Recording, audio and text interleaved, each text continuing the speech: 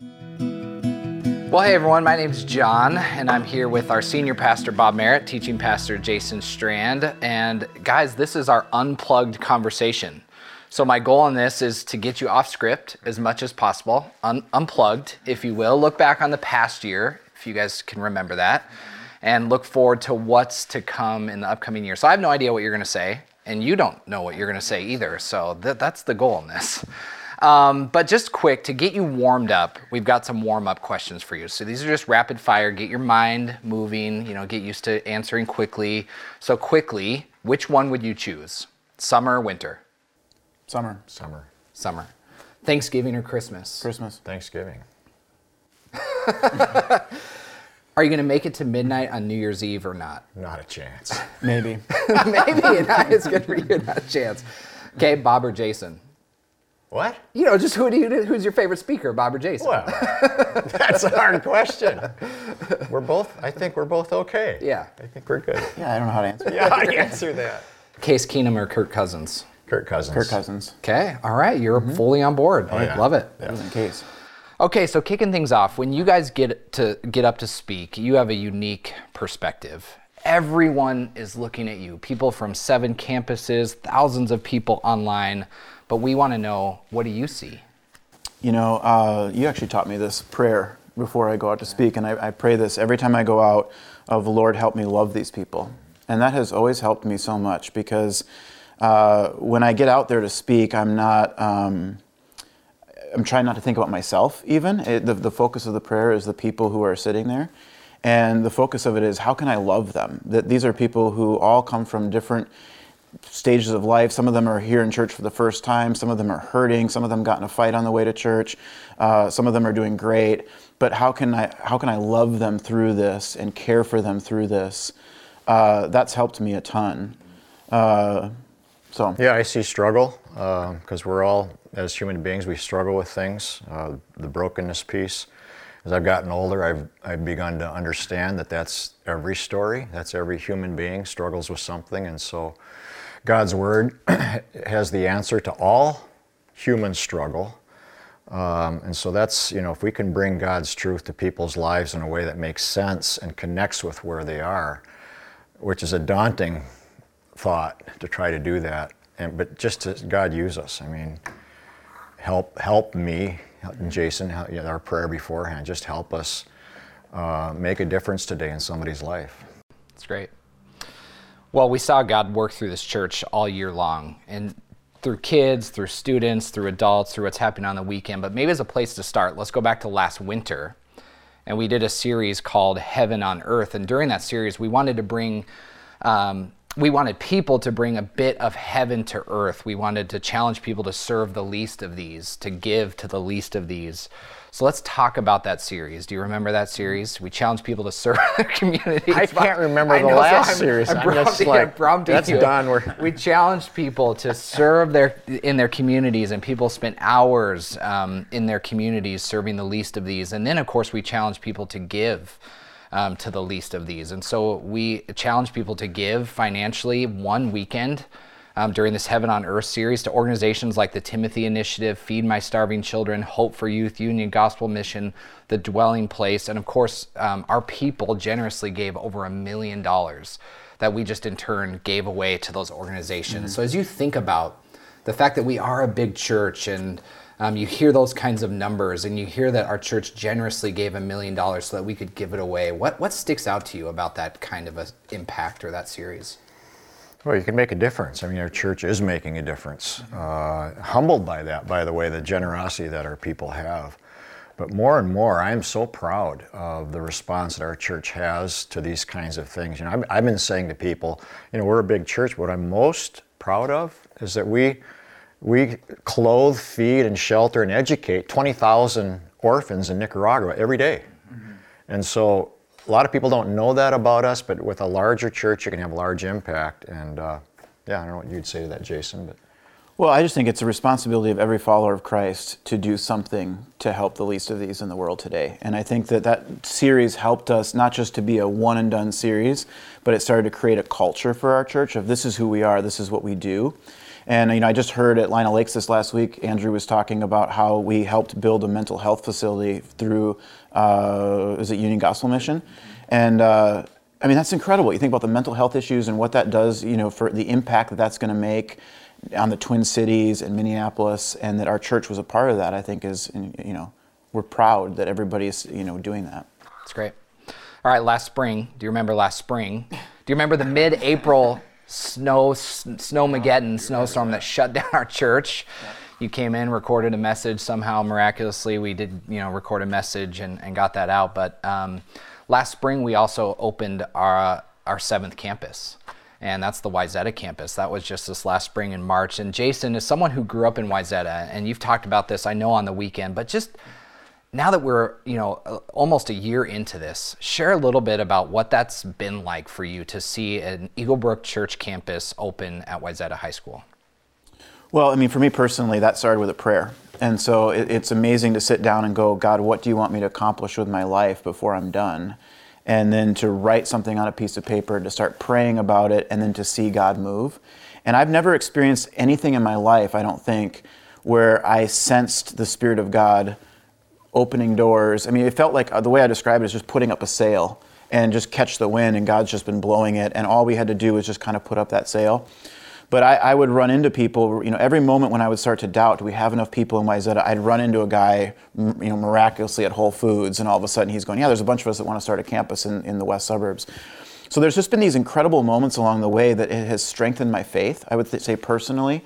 And for anyone who, sits down and goes, God, I'm going to start praying specifically about something, not just vaguely, but I'm going to pray specifically about something. And then you see a prayer like that get answered, that will increase any person's faith like nothing else. So that's been one of the things. The other thing that's been really incredible for me is when I go out to Wayzata and I meet people. Met a girl who, in her mid-20s, I think, and she lives in some apartments right across from where my wife grew up, wasn't attending church prior to that campus opening, wouldn't be going to church without that campus opening, and now she's there every week and talking about what an change it's made in her life and her boyfriend's life, and that's why we do what we do.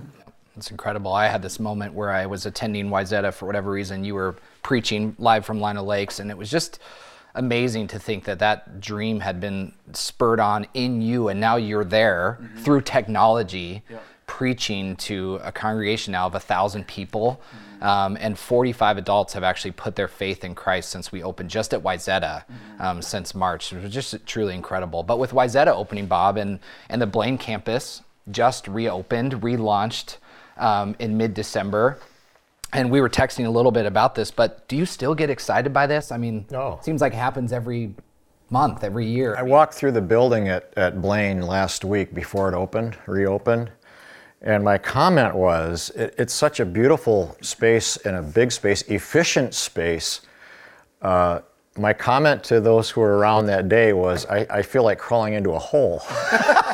What I mean by that, I remember that. Yeah. It's so humbling to me, so overwhelming that what God is choosing to do, it never gets old. And there's a part of me that wants to run, because why us? Why did God choose the three of us and others? Because I know you guys, and you're not that great. We joke about that, but it really is truly humbling, and I just don't get it sometimes, why God has chosen us, but He has. Right? Well, and I mentioned my message, but someone told, I don't know if it's true, but someone told it to me, so I'm running with it. But Blaine is the second fastest growing suburb in the Twin Cities after Lakeville. And the number of people coming into there, they're going to be moving in with families, looking for a church, and meeting Christ in that place. I think that's extremely exciting. Yeah, it's just incredible. All right, I want to shift gears for a minute and talk about Bob's artistic limitations. Now, Bob, one thing we learned from you this year is that people love it when you draw pictures during your messages. At times you enjoy rolling out the flip chart and attempt to illustrate your points. And so we actually have a video that we can watch together, and we're going to show people too of you drawing on your flip chart. And maybe you can just walk us through your thought process here and what's being drawn. But let's break it down. Show you a little visual that maybe will help us out, own your part of the pie. And so I'm going to draw a pie here for you. And my artistic abilities are like amazing. But, here's a pie or whatever. That wasn't very good. They go like that, right? Okay. So we have this pie. What's the matter? What's the matter? Did you do that on purpose, or is that? No, I did not do that on purpose. Wow. No. But I had to go home and my wife had to teach me. Seriously, she said, Bob, this is how you draw a pie. Yeah. There's so many highlights from this past year, things that God has done through this church in 2018. But the best part of our summers and even during the winter is through baptisms and through people taking this step of faith to enter into the waters as they're declaring something bigger and better than maybe they've experienced in the past. And just for frame of reference, we had 865 people who got baptized this summer and 868 people that got baptized last winter. And so as you hear numbers like that, and you've been a pastor for a long time, what's it like for you to hear that, experience that, see that many people who are making that declaration of faith? Again, very humbling. Deep gratitude to God for what He's choosing to do. But then again, it just, for me, John, it all comes back to each person and the story that single person has who's getting baptized that day. And the stories are different, but it's all about each person making that commitment. And that gets me every time. It's not really the mass or the big number, although that's, kind of what we focus on sometimes, but it's really about each person who is experiencing Christ in a new way, making a commitment. You can't beat that. Yeah. What about you, Jason? What's it like for you to experience that? I remember when I was 19 years old and was lost, and just, when you don't have a relationship with Jesus Christ and what that feels like in a person's life, and you just kind of go through your life, and you're like, man, there's got to be something more here, and you kind of feel like you're falling short, and you don't know what your purpose is. And so when you meet Christ and you have that moment where you draw a line in the sand and go, I'm going to get baptized, and I'm going to publicly declare that, my sins have been buried and I'm raised to new life. I think about that when I see people going under the water, of just the power and the difference that a relationship with Christ makes for someone. But just so people are aware too, our next baptism opportunity is in early February. And so what would you say to those people who are maybe, is that something, that step I want to take? What would you say to them as they're thinking about 2019 even? Could be the most important thing they do. Seriously, and I don't just say that. I think God honors a commitment in any form. But baptism is biblical. It's something that Jesus asked us to do as a form of obedience, a first step of obedience. And I'm telling you, God honors that in people's lives in ways that, God shows up, whether it's by adding protection over their family or deepening their spiritual life or their commitment or a marriage that comes closer together. God honors people whenever they act in obedience like this. And so it can be the most important thing they do all year. It's great. 2018, again, it was a great year, but now we got to turn the page. It's another year, 2019. But as you look forward to a new year, what are some new habits that you're planning to build into your life? I'm a pretty focused, disciplined person. When the new year comes around, it's like, well, I don't have any huge resolutions I've got to make, or I'm going to do this completely different, because I've tried to live my life in a way that every day it's following Christ, it's trying to obey His word, and I'm not perfect. I fall short like everybody else does. But I will say this: the one thing I'm trying to still learn, and that is to completely surrender my anxiety to Christ, and to say, and give it to Him, and it happens several times a day, or my problems, whatever I might be facing, and just give it to Him and trust Him, and completely trust Him that He can handle it, and not take it back, and not worry all over about it again. But I'm trying to be more disciplined, John, in that area of, I need to completely trust God with my life more. That's really good. You've always been such an example for our church, but for me, I know personally of someone who you do live those daily habits out so consistently. And there's something in that for people. You don't need a new year to establish new habits necessarily. You've already built them into your life and your routine, and that's really inspiring for me. So what about you, Jason? Yeah, I mean, I think it is a good time to say, what's one thing should I start? I mean, I did that last year. What are some, and I actually picked out 4 habits last year that I was like, I want to start doing these 4 things. This year, for me, I want to slow down. If I had to pick one thing, I need to slow down a little bit. I tend to be, moving fast from one thing to the next thing. And just slow down and care for people and talk to people and listen to people. And there's a slowing down even with God, of not getting ahead of God and listening to God. And so those are the 2, that's kind of the idea or the phrase that I've been locked in on lately, is just We could pick on each slow down. other a little bit. Yeah, go ahead. fun. Yeah, what habits did I agree Jason with pick that. into? Well, I think you know this, that you tend to be in a hurry. And I think that's great that you're making that commitment. And I think God's going to honor that. And I'm just so grateful that Jason's aware of that. But how about me? Yeah, what kind of habits? Oh do you man, pick you're up? like you said, you're a disciplined. I thought you were going to say, oh man, which one am I going to pick? Yeah, right. No. I mean, there's all kinds of stuff Oh, that man, I do wrong. I'd have to give that some thought. Yeah, I'm not ready That's to the answer right that. answer. Way to go. When your John, boss jump asks in. you that question, you just Where do I Slow rub down, you Jason. wrong sometimes? I mean, I've got issues. Yeah. Where do you think I could improve? Well, do you Don't want me be, to I really mean, be answer that? serious, Yeah. be honest. Well, you're so intense about the mission that God has entrusted to you, laser focused on that mission, which is part of what makes you such an incredible leader and pastor, something that will be virtually impossible for someone like me to ever replicate. But there are times that intensity gets in the way of compassion for people. And you've talked about this over the years. Yeah. And as someone who's been close to you over the last several years, I've seen God do so much That's good. in the compassion and love department. But it's, again, a reminder that don't let that mission, that's good. that drive for that mission get in the way of, there's still a We're person. having a right there. counseling session. That's really good. Make 'cause sure you keep that. That's absolutely true. That's absolutely true.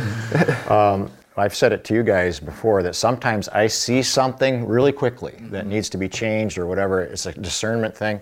My problem has been communicating that in the right manner, in a compassionate, loving way. And so that would be a habit that I can still work on, for sure. You talked about how you want to give your anxiety and totally trust the Lord, and maybe this is a similar answer in this, but what are you praying for these days?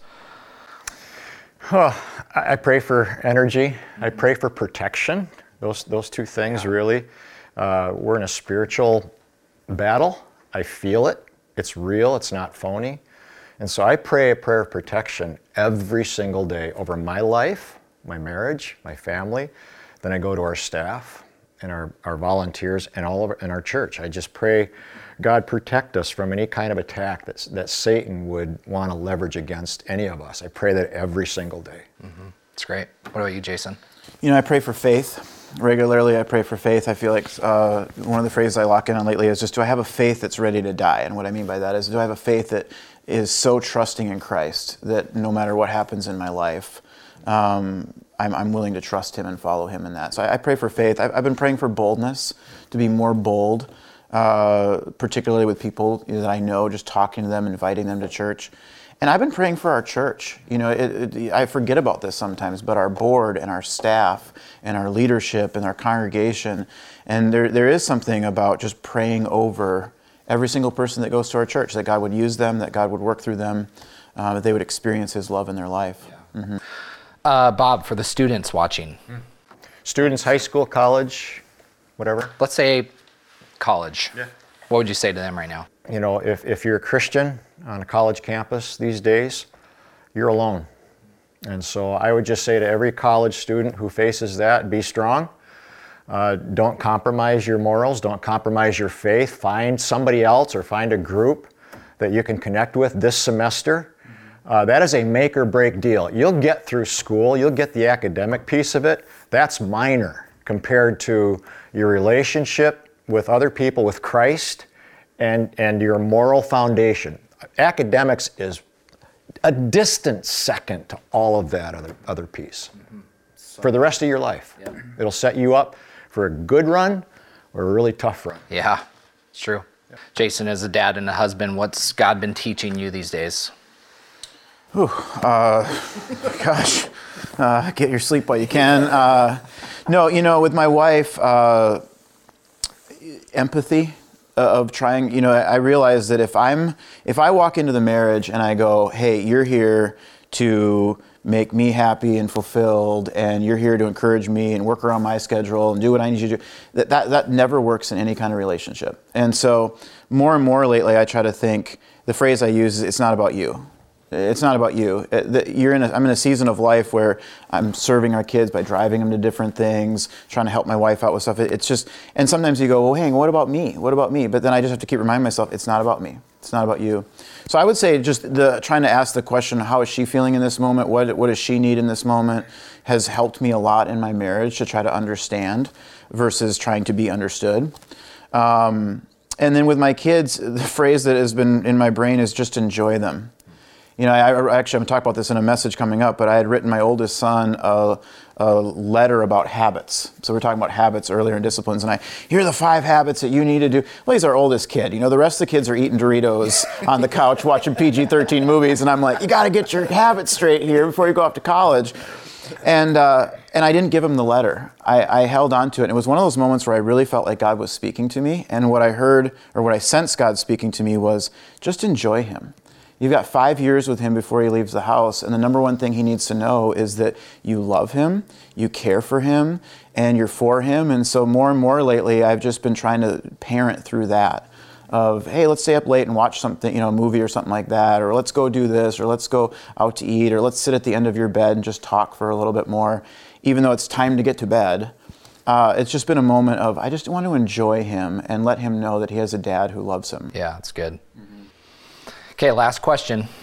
For our church, as we head into the new year, what are you looking forward to? Obviously, we're kicking off with a brand new series starting in January. Why don't you speak to that a little bit, of what you're excited about with Imperfect Together starting in January? Yeah, the series is called Imperfect Together, and the idea of it is that we're imperfect. I mean, you probably experience that on Christmas, that you look at your family like, we're not perfect. Your brother still makes the same improper jokes around the kids, and your mom treats you like you're 12 or something. I mean, every family just has these quirks and idiosyncrasies, and we go, boy, we're not perfect. But the best relationships, it's not a marriage series, it's not a parenting series, it's a relationship series. And the best relationships are built on commitment, that we are in this together. And so we're going to talk about 4 relational keys that can really, no matter what relationship you're talking about, can help you thrive. And I think they're great. I mean, it's intimacy, it's crucial conversations, it's digging beneath the surface. I mean, those kinds of issues, no matter what relationship you're in, are going to help. Well, on behalf of all people who are watching this, people who attend our church, we love you guys. We appreciate both of you, the dedication, the sacrifice, the way you model faith for so many of us. And for me personally, I love both of you. I tell you both of this all the time, but I admire you as husbands, as dads, as leaders, pastors. And so keep going for everyone here. Keep leading, keep preaching. I'm excited to see what God is going to do. Completely humbled, as you've mentioned many times, Bob, what God has been doing and what he will do in 2019. But for everyone who's watching, we've got a new series that kicks off January 5th and 6th called Imperfect Together, and we have designed this series with you in mind and your neighbor and your friend. This series really is for everyone, and so it's going to be a great start to a great, incredible year at Eagle Brook. So happy New Year, everyone.